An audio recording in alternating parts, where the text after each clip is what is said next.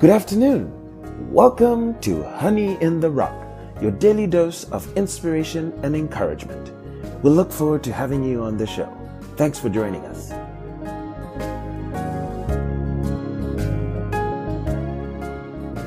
This afternoon's episode is titled, We Preach Christ Crucified. This shall be focused on the study of 1 Corinthians chapter 1. Before we go any further, we'll begin with the word of prayer. Heavenly Father, we thank Thee, Lord, that heavens and earth will pass away, but Your word will never pass away. And we thank Thee, Father, that we preach Christ crucified. And so we pray, Lord, and may our lives be a testimony of Thy word, and may others look at us and see You in us. In the name of Jesus Christ we pray. Amen. Up next, we shall listen to 1 Corinthians chapter 1. The first epistle of Paul the Apostle to the Corinthians, chapter 1.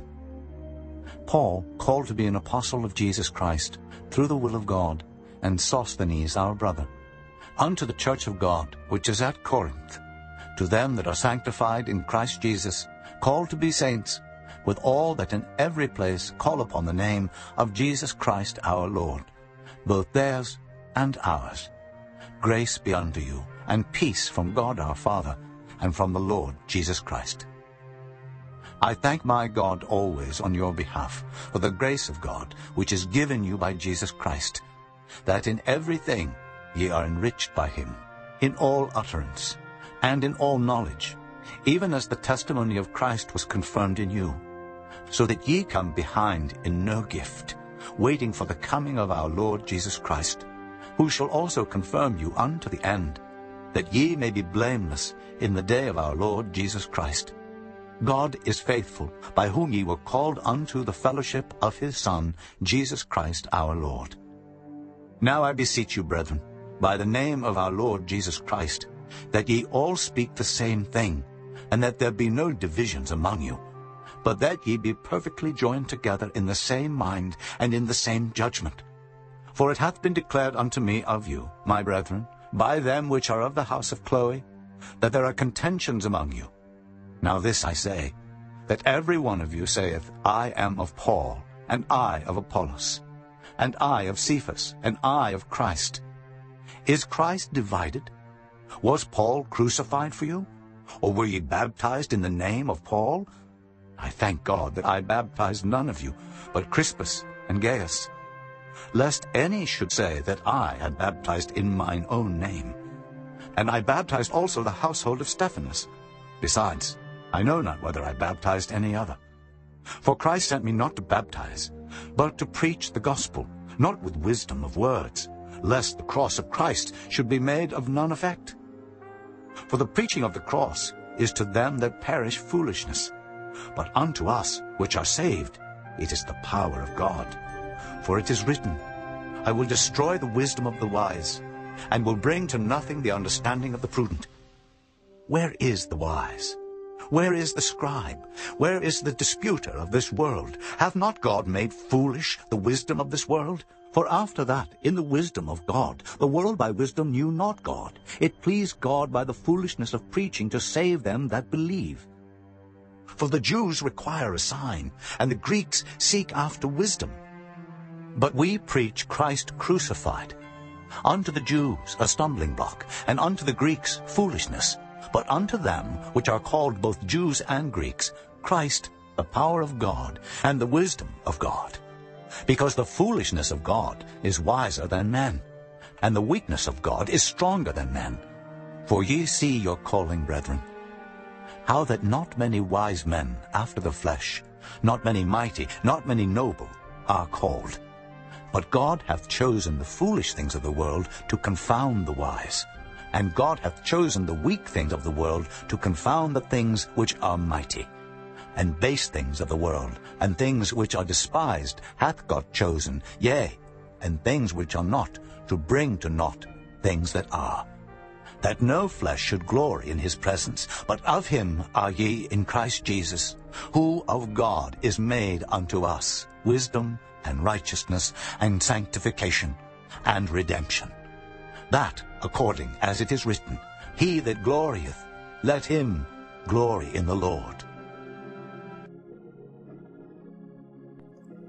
Up next, we shall listen to a sermon by Reverend William Branham titled, Behold, a Greater Than Solomon is Here.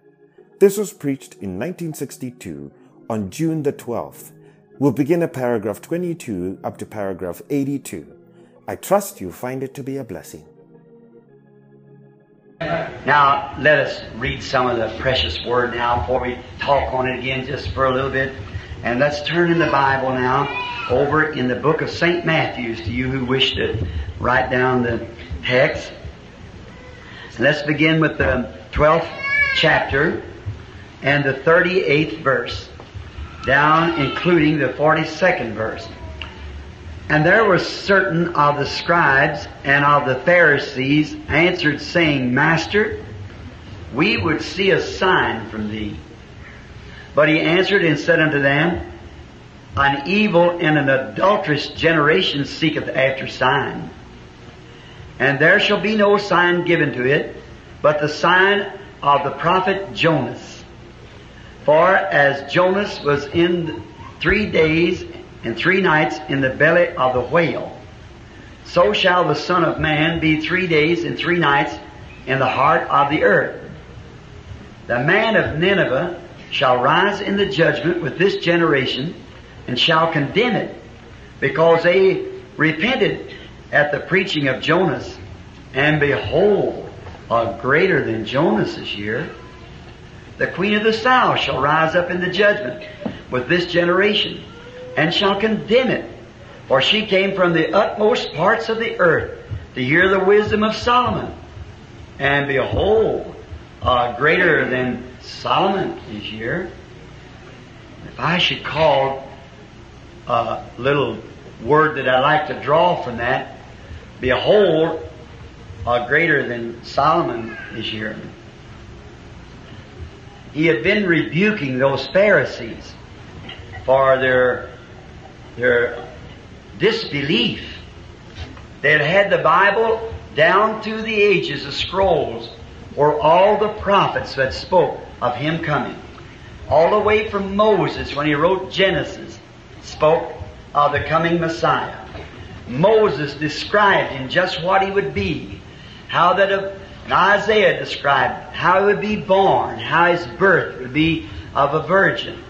And Moses spoke that He would be a prophet, just like Him.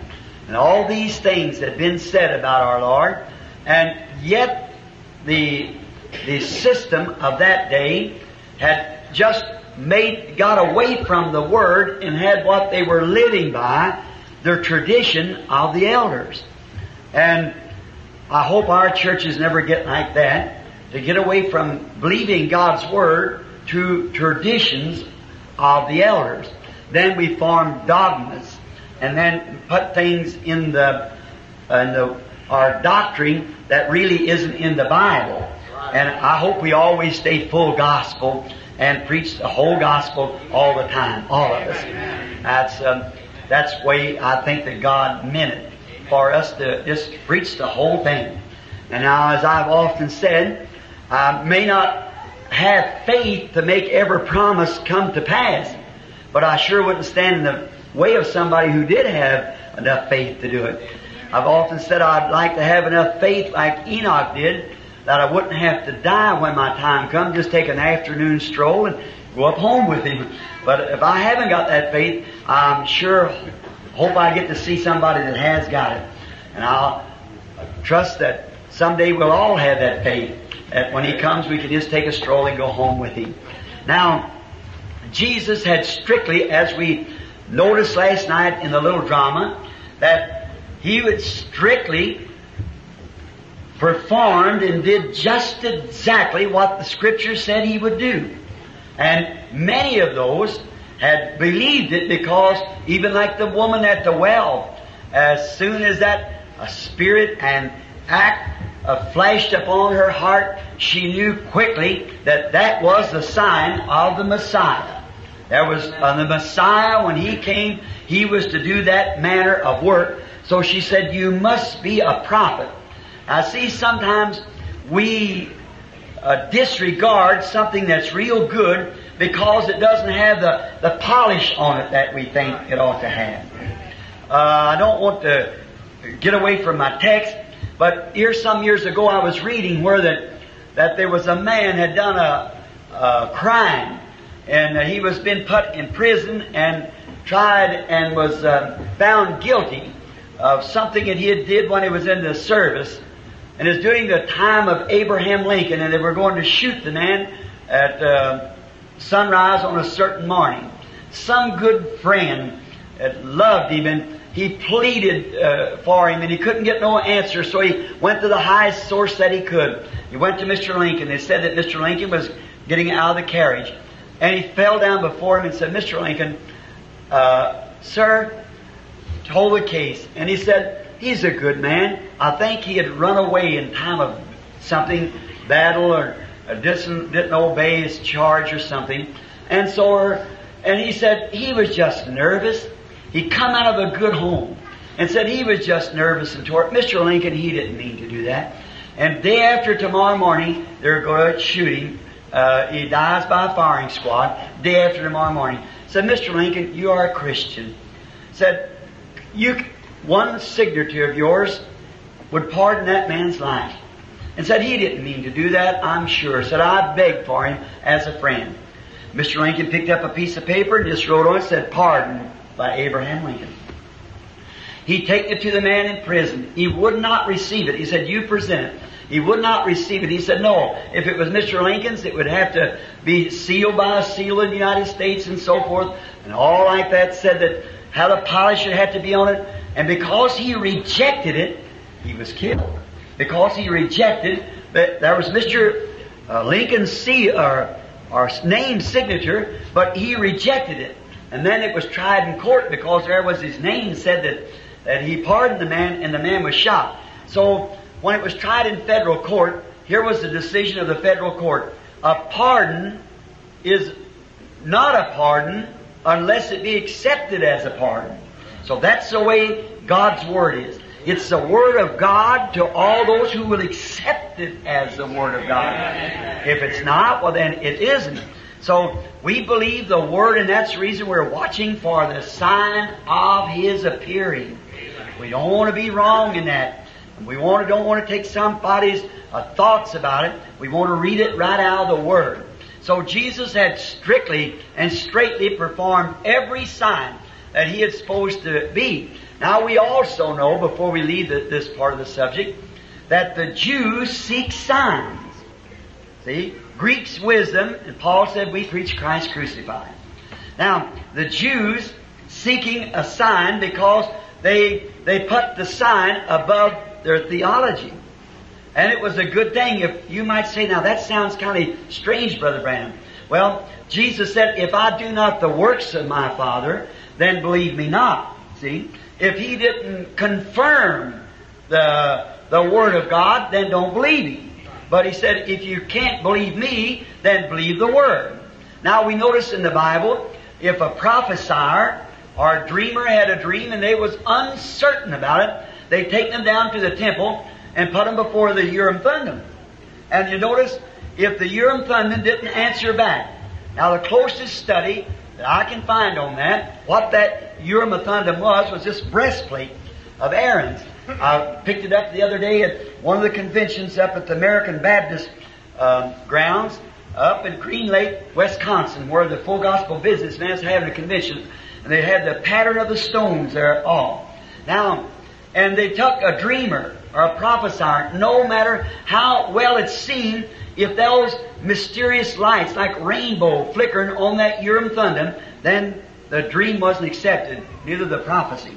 It was tried by the Urim Thummim. So see, it was supernatural that always vindicated truth.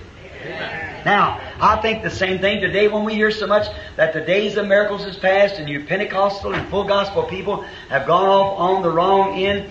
I think it's because they don't understand after that Urim Thummim of that pre-state or that age ceased in the Aaronic Levitical pre-stage, we have another Urim Thummim, and that's God's Bible. Amen. See? And if our signs and wonders are, God's Word is reflecting them, then we can say amen to it. It's God vindicating exactly what He promised to do. He promised He'd pour out the Holy Ghost in the last days. So it's just a reflection. It's this Urim and Thummim reflecting itself in the people. Amen. I'm sure that's not hard to understand amongst this kind of people. It's the Urim and Thummim here, the Bible, reflecting God's promises. And Jesus had reflected His office as Messiah, and they had disbelieved it. And in the following chapters we understand that the same chapter previous to this, they had seen His works and they'd called Him Beelzebub. Beelzebub is a devil. They'd see Him doing those things and they thought He was a fortune teller or a witch or something. And He told them, now you're speaking against this and I'll forgive you, but when the Holy Spirit comes, perhaps to do the same thing was His meaning, to speak against that would never be forgiven then. See? Because in this world, nor in the world that is to come. Now, God in all ages always had gifts in His church. He's always vindicated His people. Wherever you see the living God, you see the signs of a living God. Now, there was Moab upon the hill, and he was offered, he had 7 altars, Balaam did, and he had 7 bullocks, he had 7 rams. That bullock, a clean sacrifice, ram, speaking of the coming just one. Fundamentally, he was just as fundamental as Moses was down in the camp of Israel. But the only difference was that God was confirming Moses by a smitten rock and a brass serpent and a pillar of fire and a shout of a camp in the camp of a king in there, and God was vindicating that down there. That's the difference. That shows. Now, if we talk fundamentalism, now Cain was just as fundamental as Abel was. Both boys was wanting to find favor with God.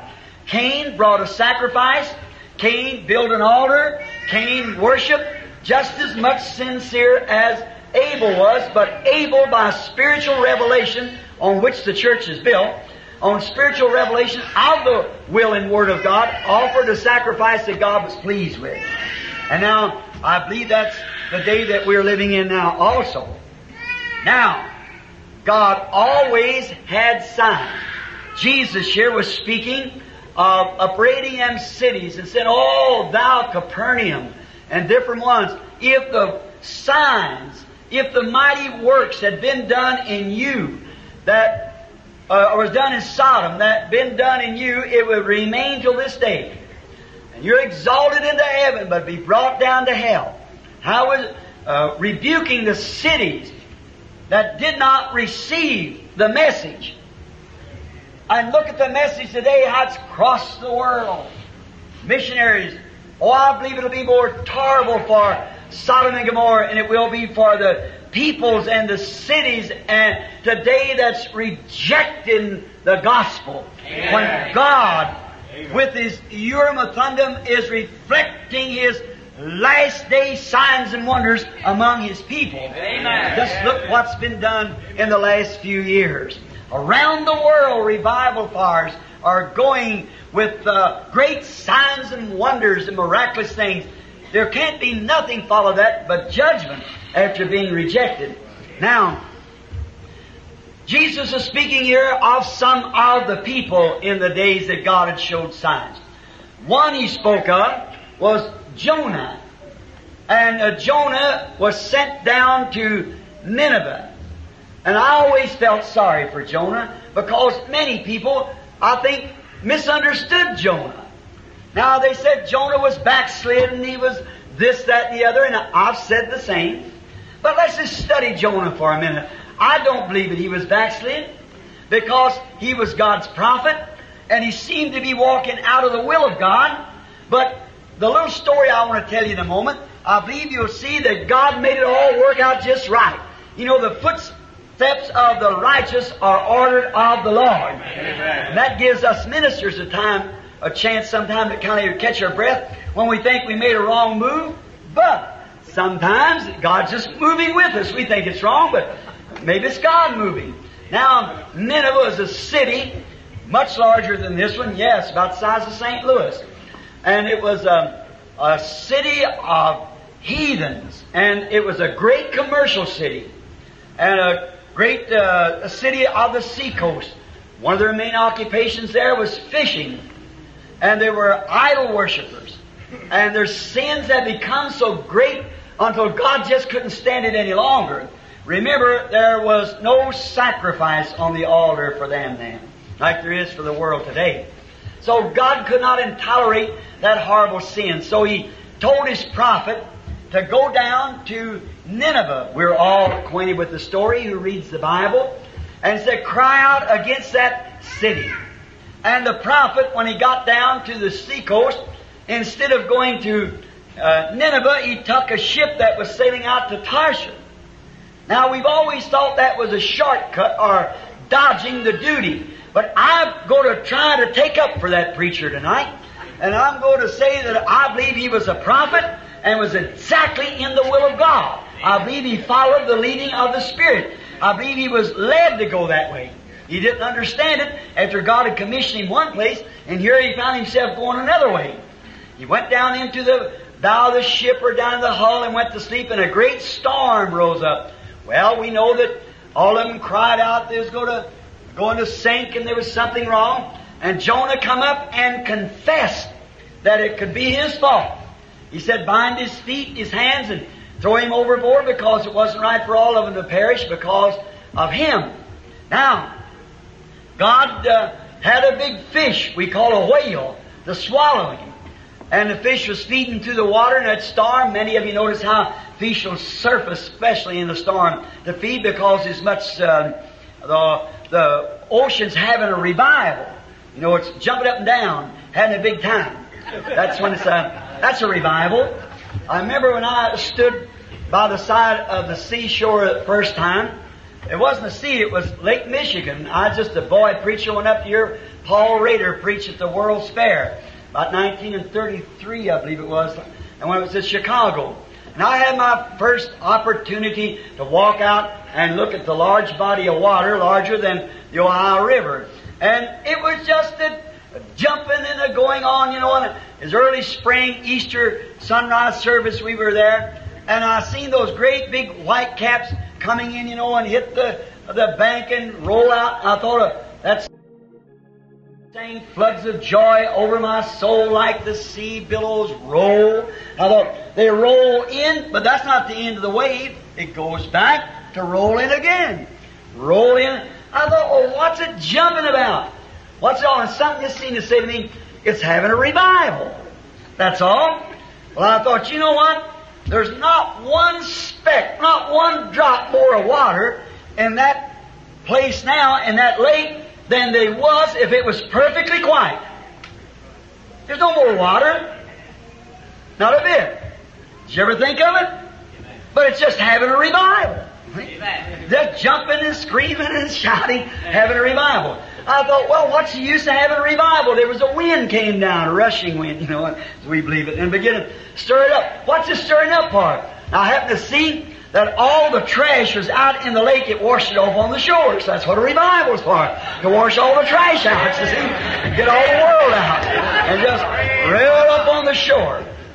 Now, when I hope our Pentecostal churches don't need one of them. See, we just have them to rejoice by. You know, our churches really don't need that, though. So, we have a revival anyhow. So then, it's just jumping and frolicking out there in the waves. So then, as this ship jumping and the fish feeding, and first thing you know, a big whale came by and swallowed up Jonah. And I was talking to someone about that here a few years ago when they brought a whale to Louisville on a flat car, just a skeleton of it. And this man made a remark about it. He said, now, you know, you've heard the proverb in the Bible about the whale swallowing Jonah. So now I want you all to notice that he couldn't have did it. It'd be as where the esophagus is here, said the whale couldn't swallow much more than a orange or grapefruit where it goes down. Now I stand there just as a boy listening. You know, I happen to think that you notice, I read that later on, listening, I thought, surely the Bible wouldn't lie about that.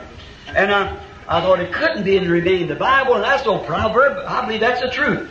But did you notice, this was a special whale. God prepared this one. This was a special built for the occasion. You know, God can do that. Yes, again, He had Himself a sacrifice up there one time on the mountain in Genesis 22. Jehovah-Jireh could provide for Himself a whale. Don't you believe so?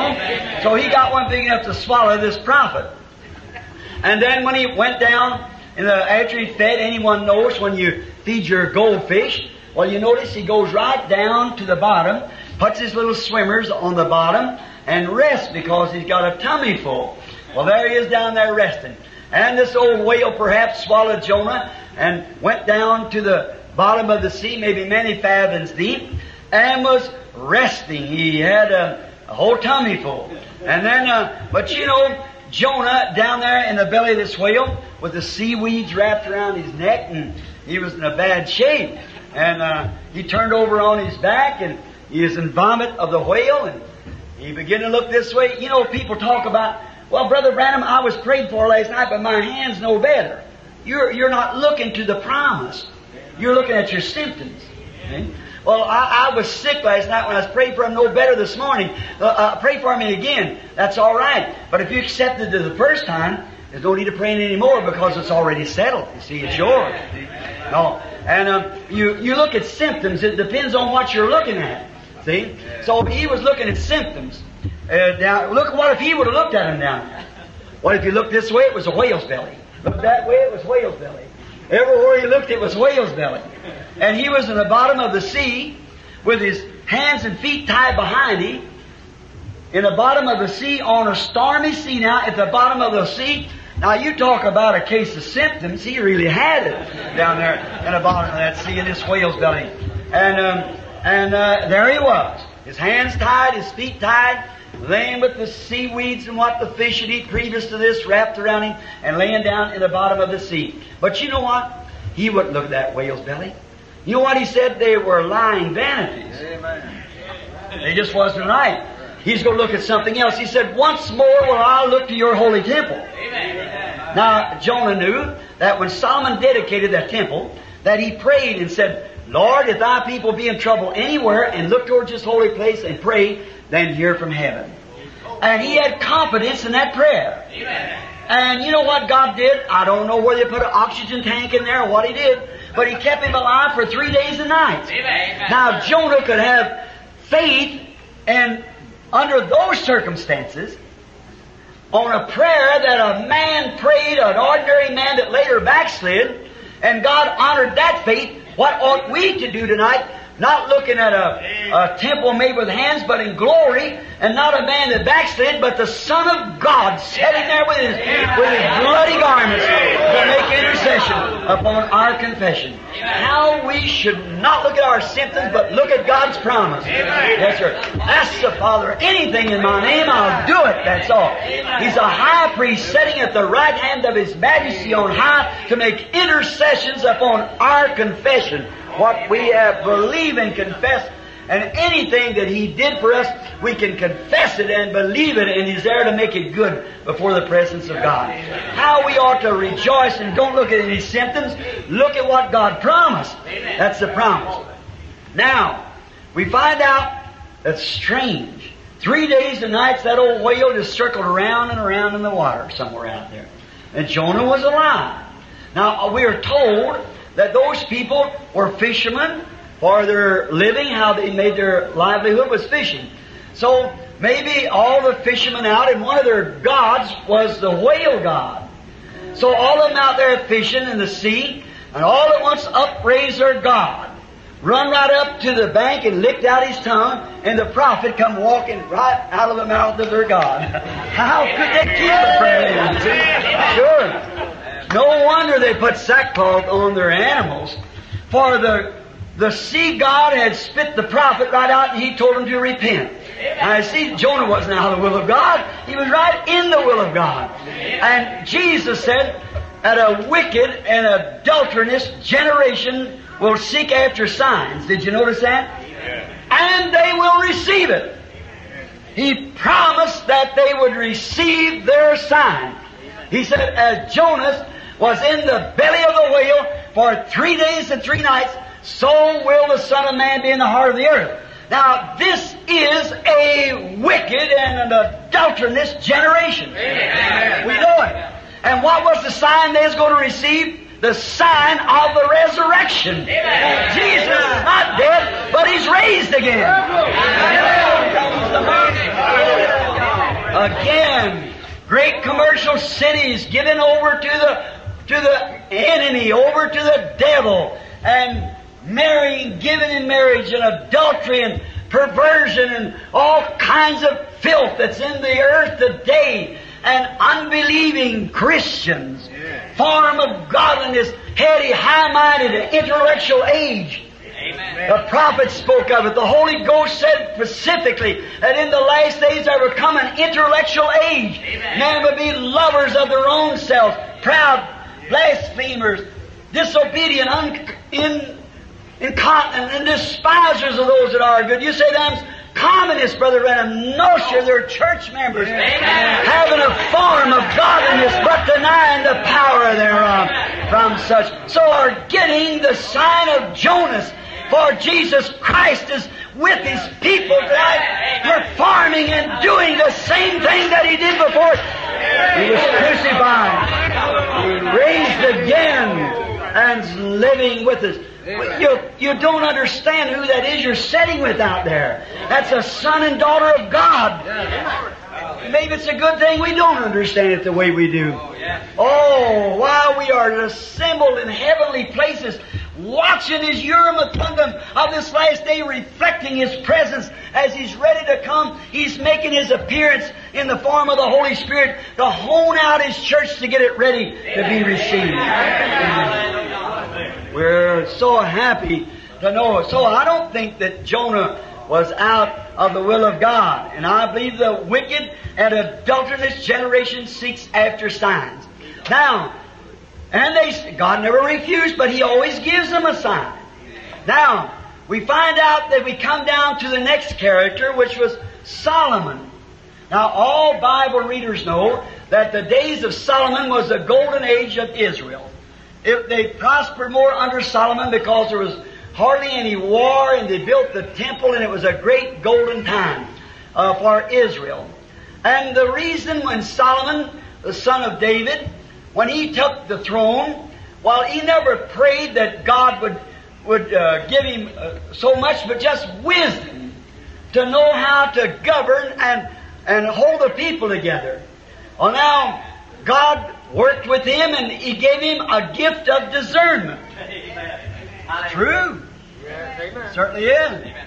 And he could discern the right from the wrong and so forth. And the news scattered everywhere throughout all the world of this great... You know, if God in any age, when He sees the people and He gives them a gift or a sign, and a gift always produces a sign.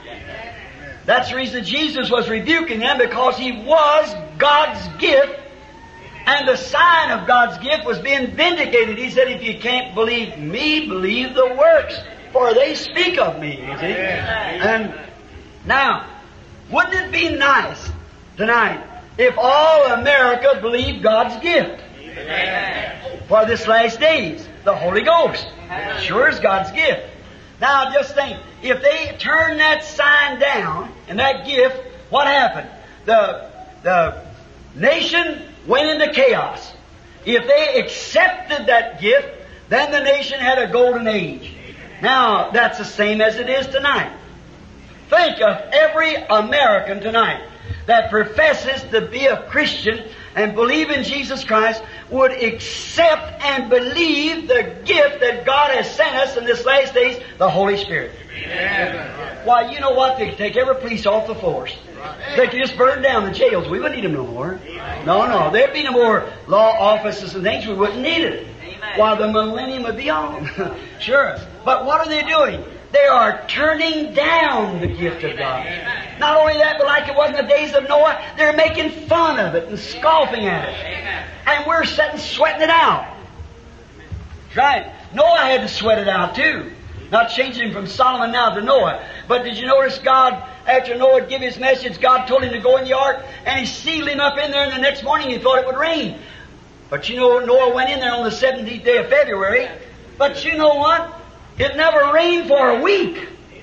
And the people sitting around there, they said, well, the borderline believers said, that old man could have been right. Let's go up and see if the dust comes. And the science says there's no water up there. But he said that his God could make water up there if He had promised it. So he might be, let's just hang around the border.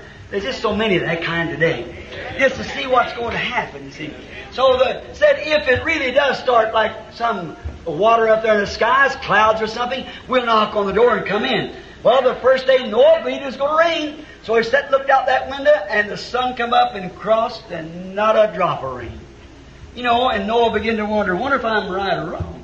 So then the second day passed, the third day passed. Pentecost, don't never get in your mind that you're wrong now. Just sit there and sweat it out. He promised it, and He's going to do it. Amen. Speaking of it, I don't presume. What if the apostle said, we've waited here 9 days, I believe we've got the Holy Ghost, I presume we've got it, let's go on out and start our ministry. Oh no, they waited till that Bible sign appeared over there. That's till it was right. And they wasn't thinking nothing. They seen God have vindicated when His Urim and Thummim began to flash out in their lives. Then Peter said, this is that which is spoken of by the prophet Joel. That's right, because he had a scripture to back it up. And that's God's church today. And Solomon was God's great anointed one. How I'd imagine everybody in one heart and one accord. The whole nation was one heart and one accord. Wasn't that the way to be? What if all of the churches called the Church of Jesus Christ tonight were just like Israel was at that time? One heart and one accord. They didn't want to come in and say, oh, well, I don't know about old Solomon. I don't know about that. I believe he's a fanatic. What do you think about it, Jim? Oh, I believe he's a fanatic too. Go out and live under their own olive tree. No, everybody would come to the meeting. They'd say, oh, Pastor Solomon, I've never seen such in my life. Glory to God for sending His Spirit down upon us. And you know, a revival like that gets scattered all over the world. Amen. Sure it does. And now in them days, they didn't have television and radio and press and so forth to scatter news. It was just from lip to ear. And the great camel caravans and things passing through the different parts of the country, well, they'd take the news. And after a while, they got way down in Sheba.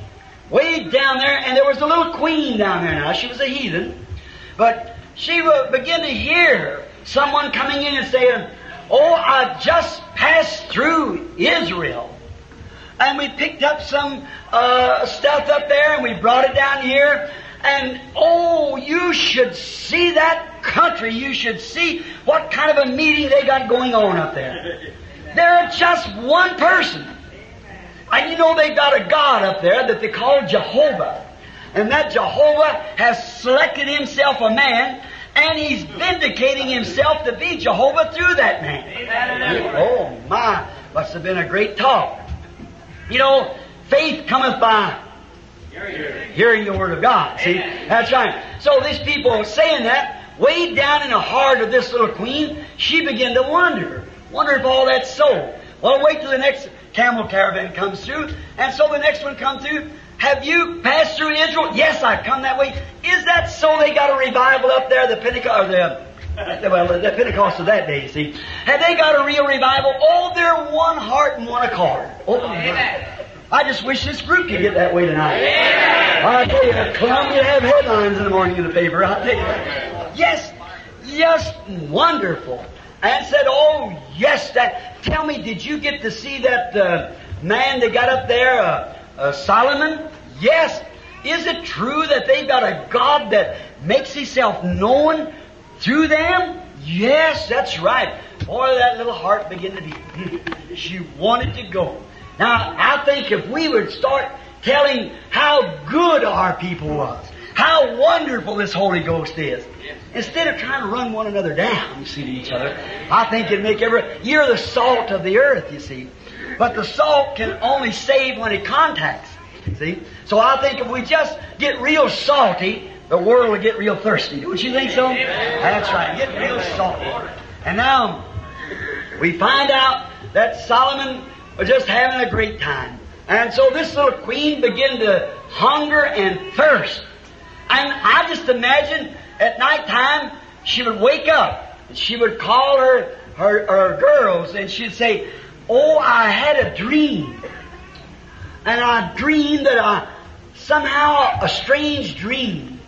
And I believe that maybe it was because that leader of that band today was telling me about that revival up in Israel. Finally her heart began to beat till she said, "Well, you know, I'm going up to find out for myself." That's good. Make your choice. You know, when something begins to beat, begin to thirst, it's time to go to hunting then. If you begin to think, "I may die one of these days, I don't know God," you better get started, because that's God's red light. The signal's coming down, so you better hurry. If something tells you tonight, I believe there's a fountain for healing somewhere, God's signal ringing, get in right quick. The water's already troubled. All you have to do is step right in. When did you get troubled, Brother Branham? 1900 years ago on Calvary. It troubled. And then on the day of Pentecost, it really shook the whole thing. It really got trouble then. Now, all you have to do is step right into the waters of the Spirit and get healed. Now, this little woman, she was hungering and thirsty to go up there. So now, after all, she was a church member. So she had to go get a consent from her pagan priest, so if she could attend the revival or not. And so I could see her now go down, and she said, "Holy Father, I would like to ask permission from you if I could, they're having a revival over in Israel, they tell me. And they got a God over there that, oh, He's living right in the people, and they're all one heart. They tell me that man has got a gift of discernment of some kind. He knows the mysteries and can foretell things that's coming to pass. And they say that there's great God up there that they serve. And, you know, Holy Father, I would like to go down there and see if that's right." I could just imagine what's taking place. I can hear him say, "My child." The dignity of a queen would ask to go amongst a bunch like that. You know, where God is pouring out His Spirit, they're always looked down upon somehow. As a bunch of know-nothing. Sure, they don't know nothing in this world. They lose their own mind that they might find the mind of Christ. And so, there it was certainly bad, evil spoke of. I can hear him say, "Child, certainly not." If there was such a thing going on as that kind of a gift, it would be in our church here.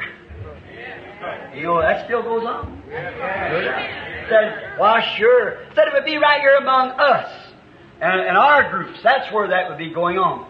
She said, "But, Father, it isn't so.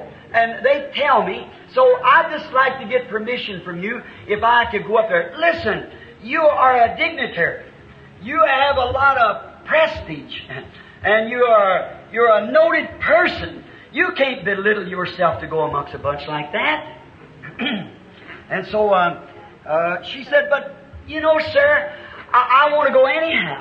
You know, there's something about it when God goes to tugging at your heart, there isn't hardly anything going to keep you away from it. That's right.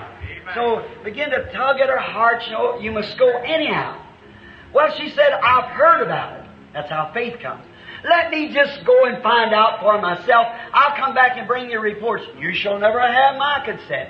While your old dead grandmother and great-grandmother and so forth as queens before you, they've turned over out there in their tombs if they knowed you did a thing like that." I can just imagine her little heart saying, "Well, you might as well get ready to turn over because I'm going."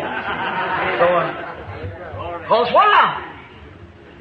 Faith cometh by hearing. Hearing the Word.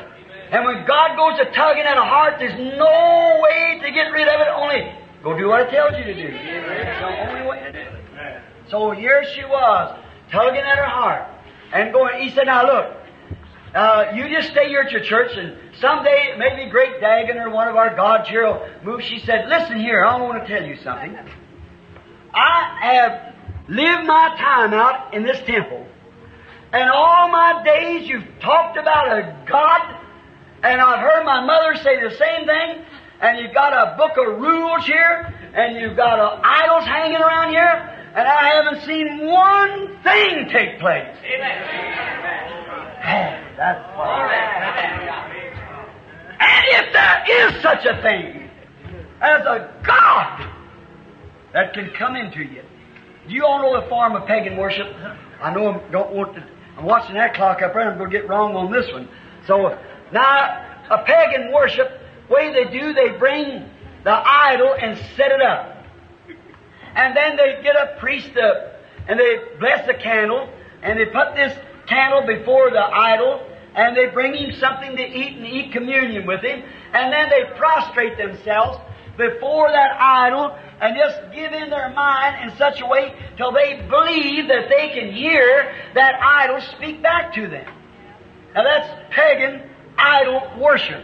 Now that's contrary to God. Amen. See, God is not an idol, God is a spirit. Amen. And we prostrate ourselves before that, and the spirit don't come into some idol, as some so-called Christians would have us to believe, but the spirit comes into you, and you are God's power, living walking around, manifesting the living God. For God dwells not in temples made with hands, but a body has thou prepared. You are God's letter, a written epistle. God is in you, manifesting Himself through. If you can prostrate yourself before God and say, God, I'm a sinner, come into me, and then the Holy Spirit comes in, and then you are a living idol of God, living representative of God, walking around with God speaking through your lips to others. Now, this little woman says perhaps to this priest, said, I've been here all these years. You've talked about all this. I haven't seen one time it spoke. I haven't seen one person that acted any difference. It's always been the same old thing, and there's no life in it at all. And if there's somewhere that there is a God that can give life, I want it. Yeah. I'll say amen to her. Yes, sir. I want to find it. Well, first thing then, it costed her membership. So she took her membership under her arm. So I think maybe she might have walked down the road. Now that little lady had some things to confront her. And now to go up there. And now the first thing she said, I'm going up, and I've read all the books of what this Jehovah should be. And I'm going up to see for myself. And then she loaded down some camels with some gifts. And she said, if it is so, then I'm going to support it. If it isn't so, I'll bring my money back. Amen. Boy, she could teach some of us in America some lessons. Yes, sir. Amen. If there's anything to it, it's worth everything. If it isn't, it ain't worth nothing. Get away from it. And she said, if this thing that Jehovah claims to be, if He's manifest Himself and I can see it with my own eyes, then I'm willing to give everything to it. Yeah. But if it isn't, I can just bring my gifts back. Yeah. Now remember, with all that gold and stuff on them camels, she had hundreds of miles to go, and you know what? Esau's children was in the desert, and they were robbers. And what an easy prey it would be with all that money for just a group of those robbers to fall in on that little lady and slay her and them few little guards, eunuchs she had with her, and take that money. But you know something? When you are going out to meet Christ and determined to meet Christ, there's no danger you understand at all. Amen. You don't care for nothing else. You've got one objective and one achievement, and that is to meet Christ. Amen. Oh, if the world would get the hunger like that. She wanted to meet Christ, and that was her main objective, or meet Solomon, the gift, and see if it was God. And she didn't know any danger. She didn't know. Somebody said one time, I seen a woman got up and started shouting, and she ran around. Honest, she hurdled about 4 chairs. And some of them said, looked like that woman would have broke her neck. I know she's a common little housewife down there, but I said she wasn't thinking about that. she just crossed over and she just couldn't sit down. That was all. She was running. She's on fire. I said she just had to run. And so she wasn't thinking about the danger. She was going on. Like to say, well, now, if you don't do so and so and so and so, you're going to die. You don't notice that. You take God's word for it and you just keep running on. And she had to go on. And now, remember, if you'll draw on your watch on your map from where Jerusalem was, all the way down to Sheba, that's across the Sahara Desert. And it just takes a camel 3 months to get across there. Now, she didn't go across in an air-conditioned Cadillac, see. She had to cross on a camel.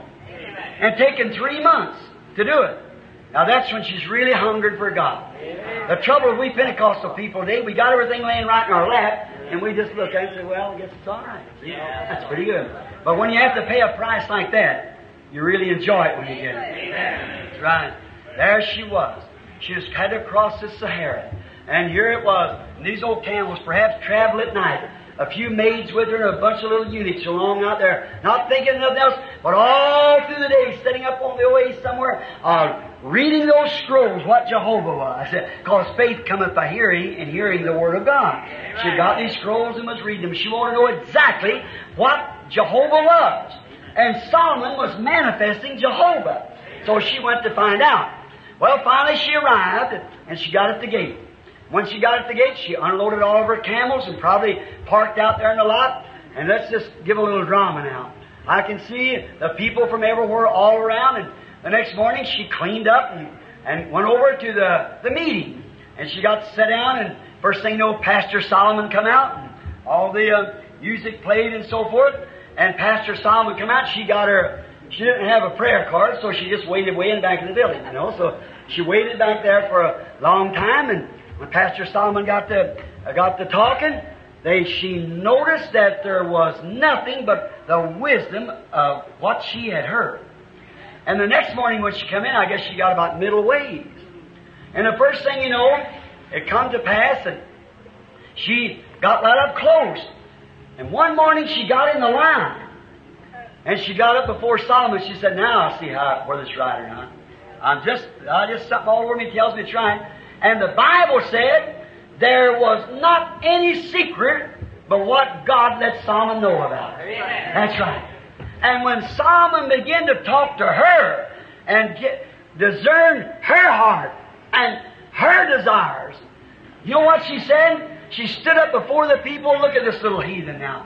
Stood up before the people and she said, all that I heard is true and more than I heard. Oh, she was double convinced. Because she had seen like the rest of them had seen, and now it was working on her. And if you don't believe the Holy Ghost is right, give it the same kind of try. You might hear it on others, but wait till it goes to work on you once. Then you'll know for sure that it is a gift of God. It takes all temper, all sin, all unbelief, all doubts, all fears. Even the fear of death goes away from you when the Holy Ghost comes in. Oh, it's real, friends. If you've never received it, don't let the night pass without receiving it. What a great thing it was. That poor little lady was so thrilled until she stood up there and even wanted to take some ground back down with her. She was really become a believer. And Jesus said, the Queen of the South shall rise in the judgment with this generation and shall condemn it. For she come all the way from the utmost parts of the known world of that day, a back of a camel, to hear the wisdom of Solomon. And I say unto you that a greater than Solomon is here. Where Solomon was a discerning, look how much greater that was. And now tonight, after he's been dead, buried, and risen again into glory as a high priest for 2,000 years, and the infidelic world, communistic, inspired as it is tonight, in the midst of all of it, a greater than Solomon stands here, a greater than all. The same God with the same promised gift, the same Holy Spirit with eternal life. What was the matter with the little lady? She had seen something for one time in her life that was real. Yes. Something that wasn't a put on, a ritual, or a form of something. She had come to a church where she's seen the moving of a living God. Amen. Now, if that little woman will raise in the day Jesus is on the earth with that generation and condemn it, what about today? When she come 2,000, about 90 days, I don't know how many miles it was. It's way down. I did have it figured out once, but I know it takes a long time to get up there, about 90 days to get up there, 3 months to the desert, to hear the wisdom of Solomon, and here in America we'll hardly drive across the street. To see the power of the resurrection of Jesus Christ by a Bible, a Urim and Thummim, that promised that it would reflect Him in the last days, and here it is by Bible evidence. The Holy Spirit with Bible evidence has come into the church and showing the signs and powers of the resurrected Jesus right among us now. Greater than Solomon. The immortal Spirit of God is working not just with one, He's working in the entire church, showing signs and wonders, healing the sick, raising the dead, casting out devils, speaking with tongues, giving interpretations, pouring down power, converting sinners, always showing signs of His being here, discerning the hearts and thoughts of the people that He promised He would do. And remember, the last sign that Israel got was that, and that's the last sign promised now. Amen. The last day's sign. Here we are. That little queen had seen something that was real. Something that she could look at herself, and it was real. She could see the reacting of it upon that man. She knew that it was something that people today, I believe, if the church, as I said, wouldn't blow so much steam from the whistle, but would put it to work and hunger and thirst to get the people around where such things are going on. See? They want to see something real. They just don't want to come in and put their name on a book. The people that are hungering and thirsting for God is coming to find something real. As we get towards the end of this episode, we end with the word of prayer. Heavenly Father, may our lives become a sermon. May others look at us and see us preaching Christ crucified through the living Christ living in us. We thank Thee for that blessed blessing. In the name of Jesus Christ we pray. Amen. Thanks for listening to Honey in the Rock, your daily dose of inspiration and encouragement. We hope to continue to earn your viewership throughout the year as we read the Bible from cover to cover. To make this a better listening experience for you, would really appreciate your feedback. So please email us at honeyintherock2020@gmail.com. We also have accounts on Facebook, Twitter, and Instagram. So please follow us, share our pages, and subscribe. Now we'll leave you with the parting song. God richly bless you.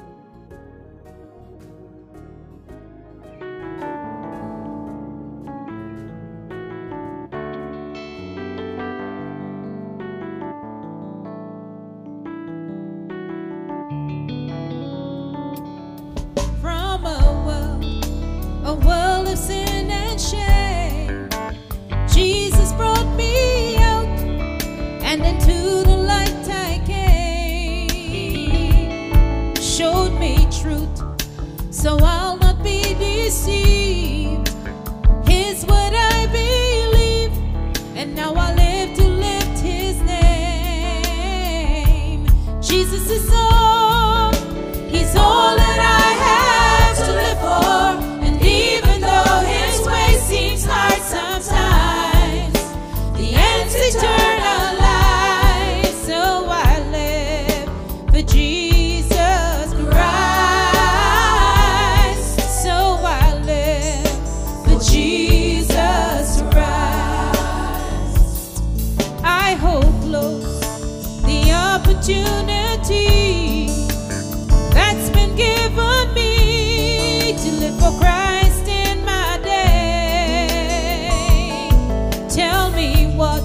could be a greater privilege than to serve God in this age, to walk in His provided way. Jesus is all, He's all, He's all that I have to live for.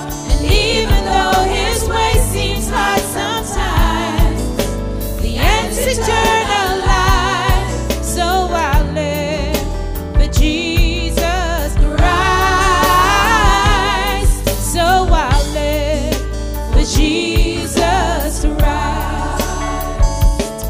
We can't live in a world of fantasy, of worldly thoughts and dreams. They will fade away so fast. But this truth, this word that sets us free, is the only reality. It is the only